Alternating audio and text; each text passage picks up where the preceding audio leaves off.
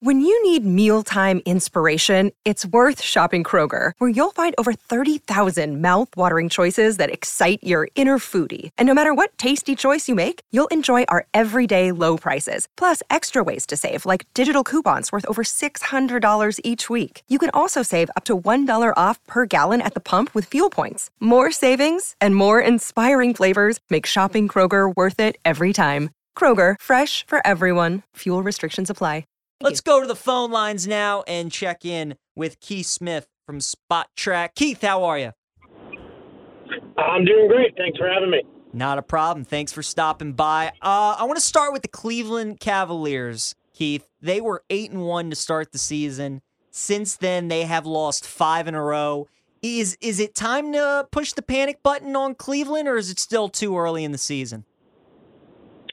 Yeah, it's still too early, but I think this is a case of water finding its level. They got out to that great start, but they weren't going to be that team all year. They've definitely got some holes in their rotation that they've got to shore up, and whether that's with development or they make additions down the line. But they're going to settle into being a good team, which is probably a top 6 team in the East versus being a top 2 or 3 team in the end.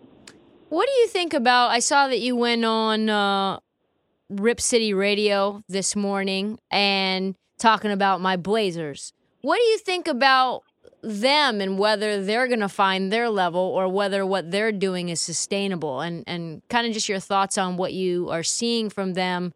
Because last 3 years, Keith, defensively, they've been abysmal, and right now they're 6th in defensive rating because of really Jeremy Grant. Yeah, I mean, a lot of it is, I think, two things. They got better defensive players on the court now. I think that has helped a lot by Jeremy Grant, but I think they're playing some other guys. Drew Eubanks is a really solid defender when he's in there up front. And then I think this is a year into what Chauncey Billups wants them to be doing, and they've been relatively healthy-ish, I think has also helped them. So I think there's some sustainability. They'll drop off some. I don't think they're going to be the top team in the Western Conference when all is said and done. But I think, again, this is a team that'll push. I had them in the play-in tournament. They might be able to get themselves out of it because a couple teams in the West that I thought might be ahead of them right now, they look like they kind of can't get out of their own way. So, Portland just needs to keep doing what they're doing, and they're going to put together a nice year up there. Keith, 3 games in the NBA slate tonight. Brooklyn at Portland, San Antonio at Sacramento, and the Pistons at the Clippers. Did you have any plays in any of these games tonight? I didn't. No. But it's for me, if I can't stay up until the end of the game for sure on the East Coast, I'm going to stay away from it. And all 3 games tonight are West Coast nights. It's West Coast appreciation night in the NBA. Yes, it is. Yeah, they want to get away from the NFL as much as they can. I'm curious about your thoughts on Indiana, because this is a team that everyone says wants to have the top 5 draft pick, and yet they're above 500. Miles Turner has been awesome. He's on an expiring. To you, what are the odds that Miles Turner, he's been in trade talks for forever, ends up actually staying in Indiana for the duration of this year, even longer? The idea seems insane, and yet he is still there.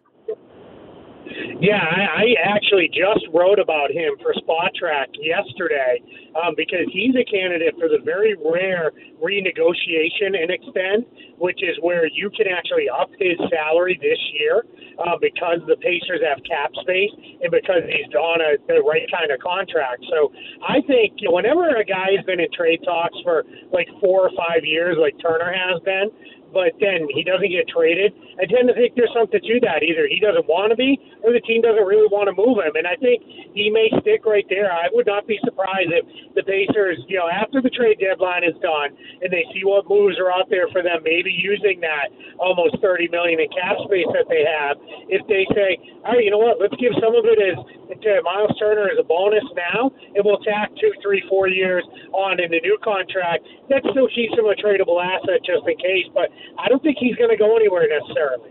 Interesting stuff. Keith, I look at the Southeast Division, and Atlanta is favored to win the division. They're 9-6 right now. Miami currently at 7-8, 2 games back are plus 125. Then you have the Wizards at plus 1100 and the Hornets at 40-1 and Orlando at 250-1. It's pretty much going to be a 2-horse race between Atlanta and Miami. As of now, who do you like to win this division, and would you place a wager on the Heat at plus 125? Yeah, it's not bad odds on the Heat, I guess, but I like Atlanta to win that division. I think they've got the better team. Miami they're older. You're already putting a lot of miles on some of their guys early in this season. That's very worrisome to me for what they may look like when we get into February, March, and April. What's that going to look like? They don't have a ton of depth on that team. They have major holes up front. They don't have anybody at the power forward spot. Their big man rotation has been a little bit messy. So unless there's a trade coming, which is not an easy thing to do for them because they're kind of out of tradable assets, I think they're going to be one of those teams that might be down in the play-in range, and I think the Hawks will ultimately win the division almost by default because it's not going to be any of the other three teams. They're just not good enough.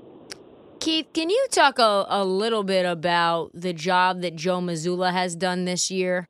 Because Woj says that he's coached his way into a long-term deal. I think a lot of people think this is a team that already went to the finals, so how hard could it be? But the institutional chaos that was going on when he took over was immense.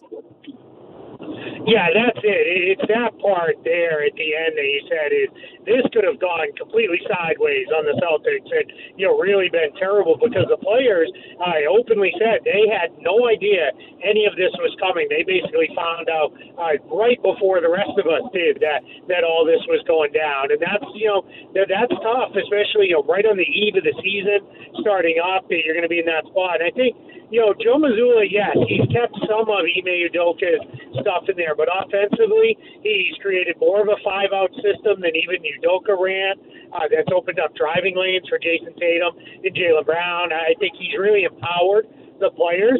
And what he's also done is he's kind of said, hey, these are my rotation guys. I know who my 8, 9 guys are, but the rest of you guys, 10, 11, 12, 13, you better be ready because we know we've got a couple injury-prone guys. When we come to you, you got to be ready to go, and that's what we've seen here over the last couple weeks with like Peyton Pritchard and Sam Hauser and Luke Cornett. Those guys have been able to step in and really do some stuff, and they're playing really good basketball, and they're going to get Malcolm Brogdon back. Looks like tomorrow. Marcus Smart probably only a couple more games away, and then eventually Robert Williams is going to return.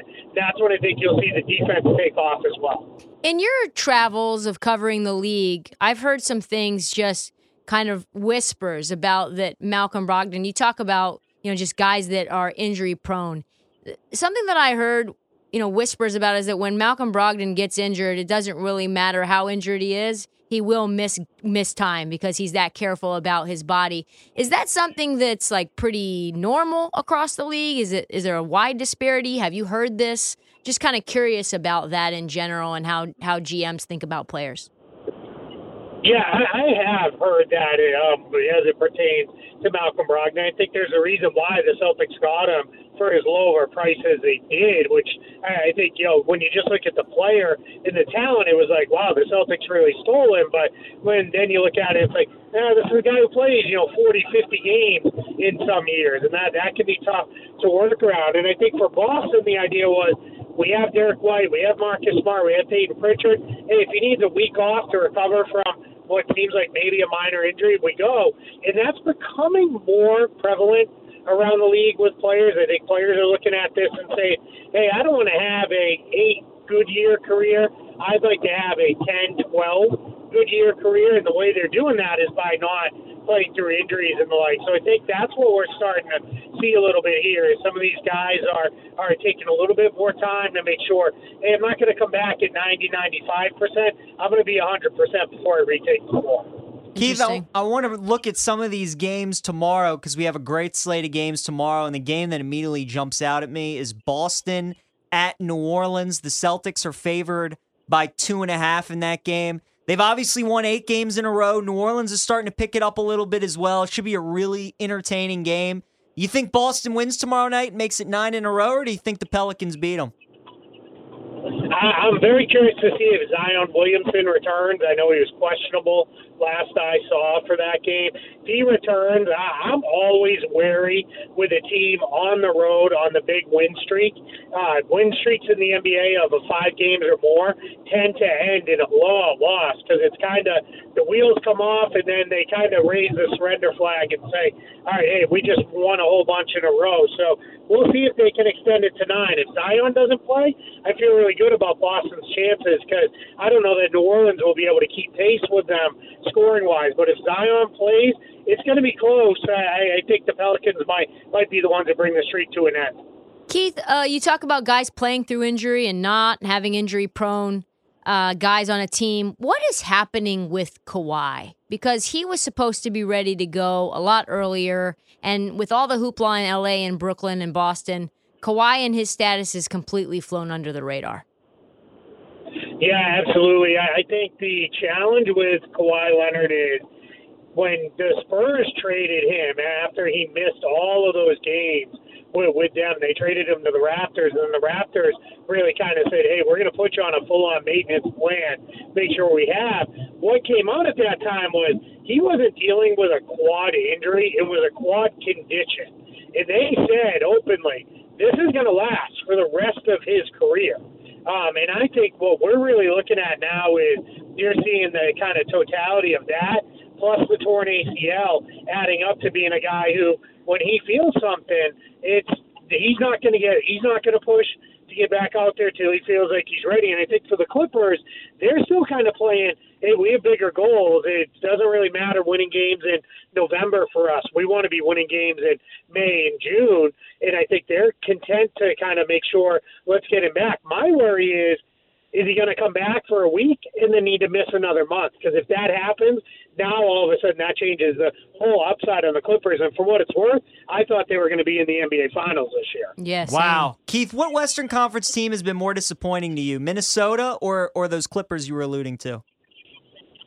Minnesota, I think. I kind of, with the Clippers, I thought they might get off to a little bit of a slow start just because I obviously didn't think it'd be quite to the extent of time Kawhi's missed, but I thought he might miss some time. Paul George, John Wall coming back after a year away. I thought they might just take a little bit of time to get going, but Minnesota just they look like a mess.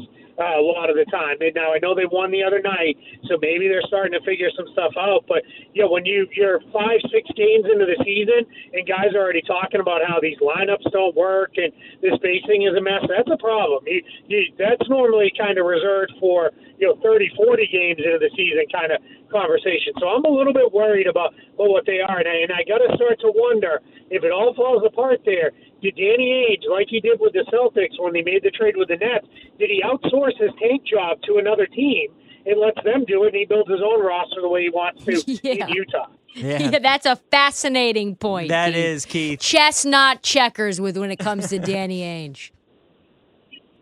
Yeah, he really can be, in that position. And I think, too, what I learned covering him for years with the Celtics is Danny Ainge is not the kind of guy, he might bottom it out for a year, but he is not going to do a multi-year, tear down and take. He's far too competitive for that. It sounds good, I think, to him to, hey, let's have 1 million draft picks, but I think he loves the idea of, hey, if I don't have to do my own tanking, let these other teams be bad for me, and I can build a pretty good roster like he did, with Boston when he rebuilt that team kind of on the fly with Brad Stevens into what became a playoff team and then into eventually a pretty good team as they added a few more talented players. Great point. That's a great point. And great stuff, great insight, Keith. We appreciate the time. Be well. We'll talk to you again soon.